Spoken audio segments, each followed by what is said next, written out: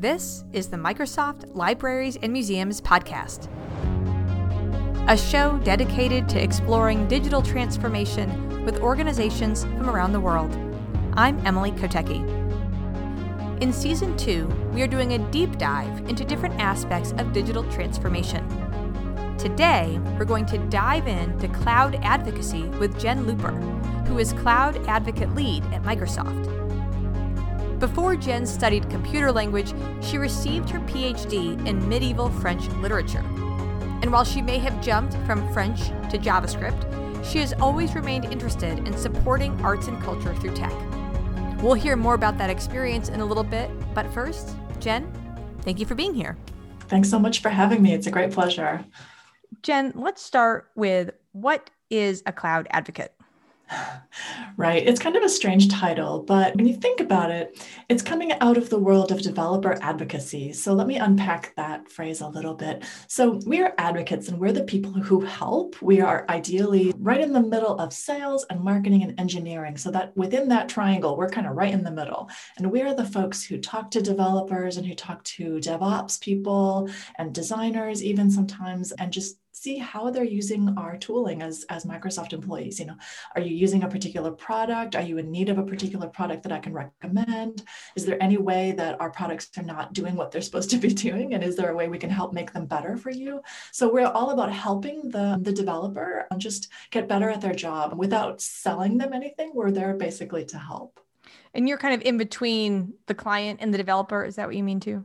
Yeah, we're in between actually more the developer and engineering. So our client is also internal. So we're also talking to our own engineers and trying to get product feedback from these clients and send it back to engineering so that we can improve the product. So the idea is to have this nice feedback loop. So what sort of clients do you usually work with, and how do they use cloud?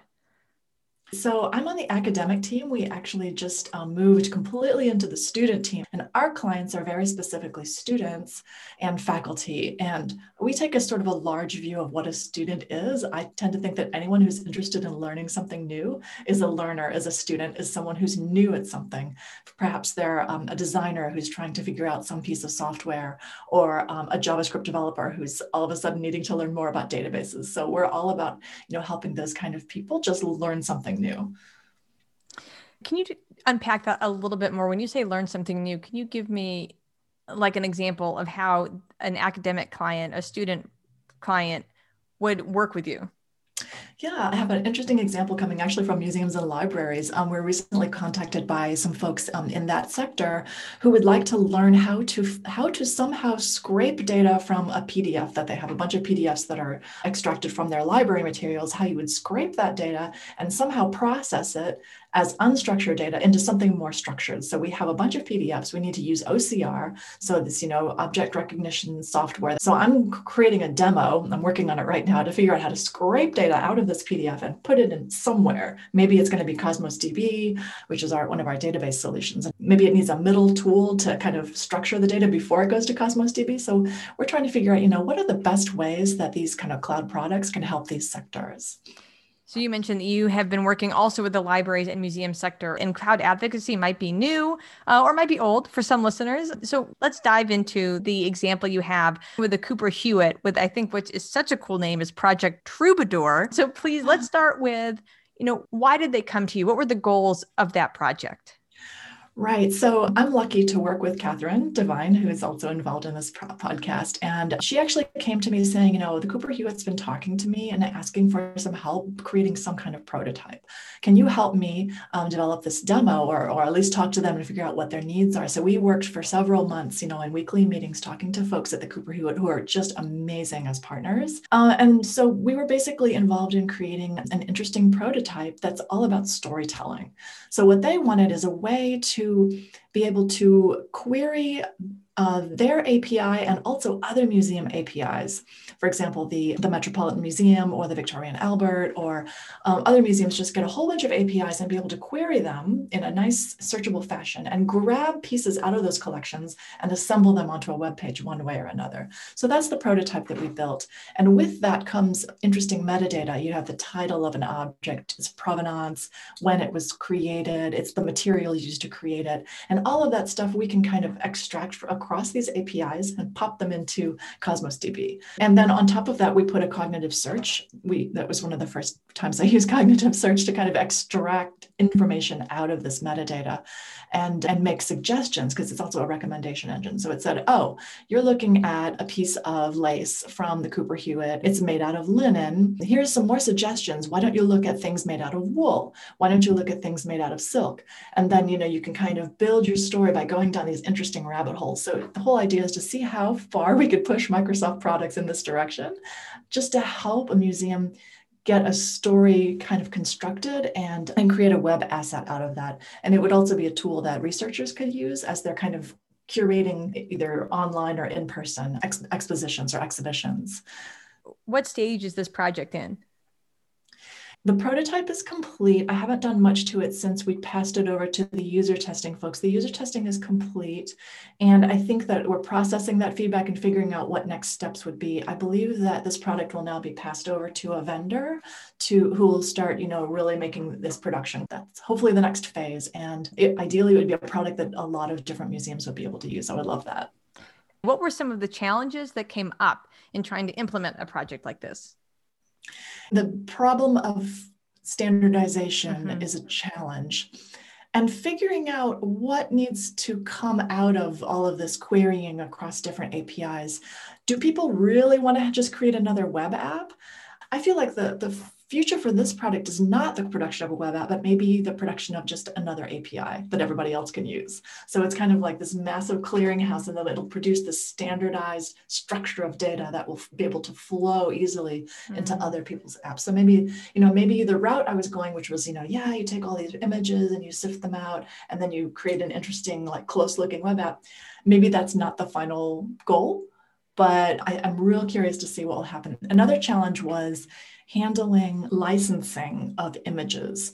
We're very concerned about, yes, you can grab images and pop them into your data storage area, but shouldn't there be some kind of license check to make sure that you are allowed to do such things? So I think that we talked a little bit about working with Creative Commons licensing to make sure that all of these images have the proper license to reuse. But this is something that a lot of museums, I think, are going to be having to deal with, is this question of licensing. And I know the Louvre just put all of their collection online, like recently. Everybody needs to get pretty good at understanding licenses, and it's not easy. So when you think about working with museums in the future, what are some of the skills or resources that museums should consider either having or investing in or partnering with to create these type of cloud-based projects? It's a great question, because from going to a couple of conferences and talking to folks in the field, I think that a lot of them have already invested in a lot of different management systems. Dealing with legacy systems, no matter what, is hard, but it's kind of like something to keep in mind as they're working with their own systems that they already have, how these things can be scaled and how they can interface with other systems. Maybe these systems need to be tweaked a little bit so that we can expose an API so that then we can do other things and extend their functionality. I'm kind of learning as I go of what's in the market, what people are using, but it's been really eye-opening and interesting. Is it something where when you build it, it then becomes easier to integrate those other systems? Or is it something where you can build it, almost like a platform, like for one museum, and then it can be moved to other museums that also have similar functionalities that can plug into it? Yeah, I think the great dream was that it would be sort of a clearinghouse for museum APIs, so that we would be able to easily integrate, not just those APIs, but all sorts of different APIs. And then it becomes a real interesting architectural challenge, because every museum API is slightly different, especially with image handling. I found a lot of challenges around that. They all have different ways, and there's no standard way of handling images and how they're displayed on the web. And I think that the first thing that really needs to come out of this project and understanding that we have is that we need to think about standardization.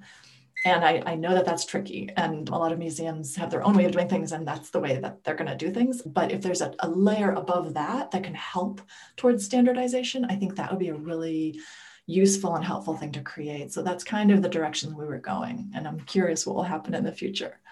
In addition to the systems that museums and libraries may need for this type of project, what are the type of skills that the people working in those organizations may need for a project like this?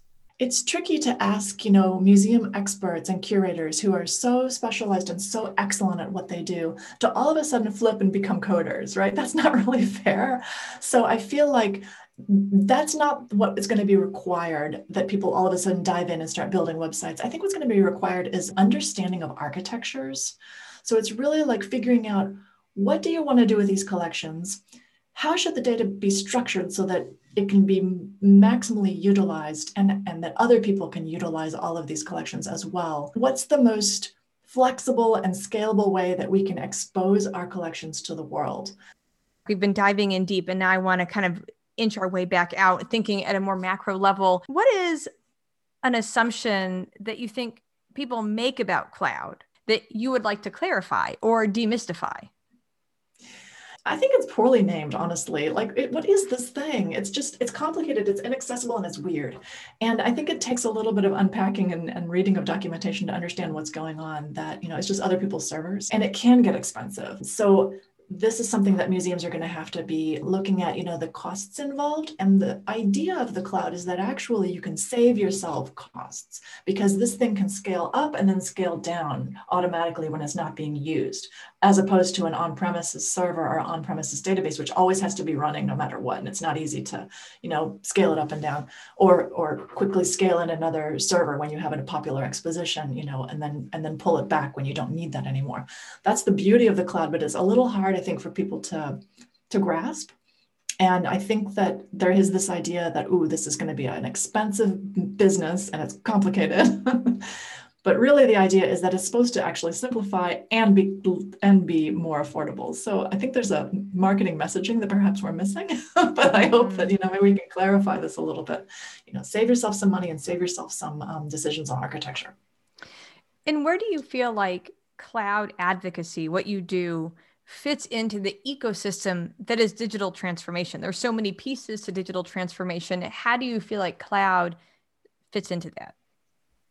Yeah, I think that we can maybe help demystify some of these questions of, what can you do for us today? How can we help you ease your transformation, especially with, the use that we can put to machine learning and AI, which can run nicely in the cloud. It can be scaled up and scaled back. And it can be, I think, particularly useful for digital transformation and collections management. Things like looking at all kinds of data, and machine learning is great for discovering patterns that you yourself might not have seen. So it's just a question of, if you can gather up your data and figure out how to feed it into the cloud, then we can save you a lot of time over the long run. And on such a large scale, right? Because oftentimes, whether you're a small museum or a large museum, you can have thousands of objects that will take years for humans, whether it's a single human, your only curator, or a team of curators to process and sift through to find those patterns. Yeah, I was recently contacted by a museum who is working with perfume bottles, a very small museum, but they have a really, really cool collection of different perfume bottles. And there's a really nice tool called Lobe AI, which is actually free for use. It's a desktop app, and you can at least prototype what machine learning could do for your collection. So we were feeding it lots and lots of images of perfume bottles, and it was able to figure out, this might be this type and this might be that type. So there's actually some low code, no code, and actually free to use tooling out there that small museums can leverage as well. So it's really a kind of a fun and interesting way to leverage your collection.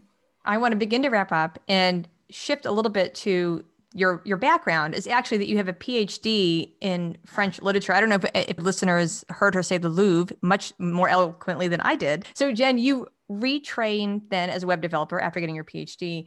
What have you taken from your knowledge and fluency of one of the Romance languages into your knowledge and fluency of computer language?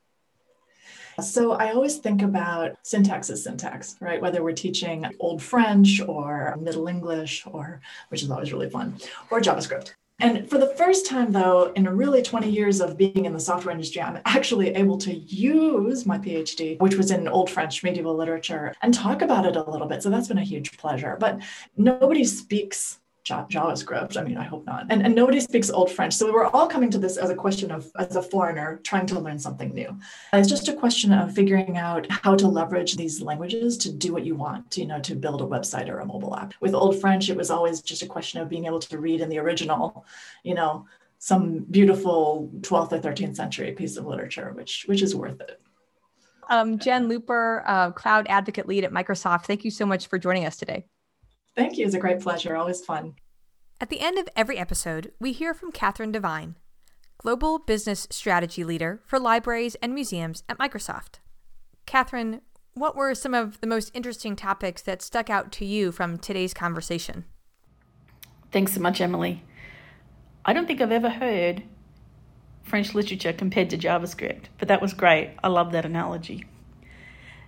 So Jen's been a great advocate within Microsoft for the museums and libraries vertical and the work that we do. She's really leaned in on working with museums and libraries, sorting out these issues, thinking creatively, and that's something that we can really bring and support the industry. So I hope that our listeners today sort of take that message away, that we're here to solve industry problems. We're here to find things that everybody needs, and how can we help support that? But it also goes to show that you don't have to be a techie, so to speak, to work in computer science. And Jen's been great with that, with a PhD in French literature. That's quite something. So very impressive. She's an amazing colleague. She talked about another topic that I think is really important too, and that is standardization.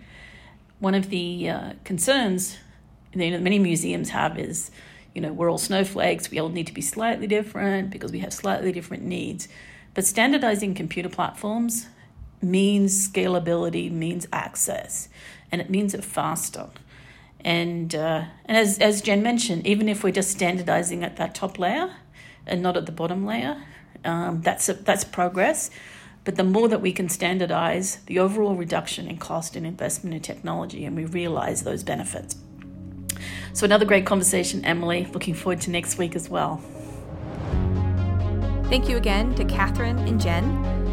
A new episode of the Microsoft Libraries and Museums podcast will be released every Monday. But make sure to subscribe at wherever you get your podcasts so that you never miss an episode. We also include a link to the full interview transcript in the show description. Until next time, I'm Emily Kotecki. Thanks for listening.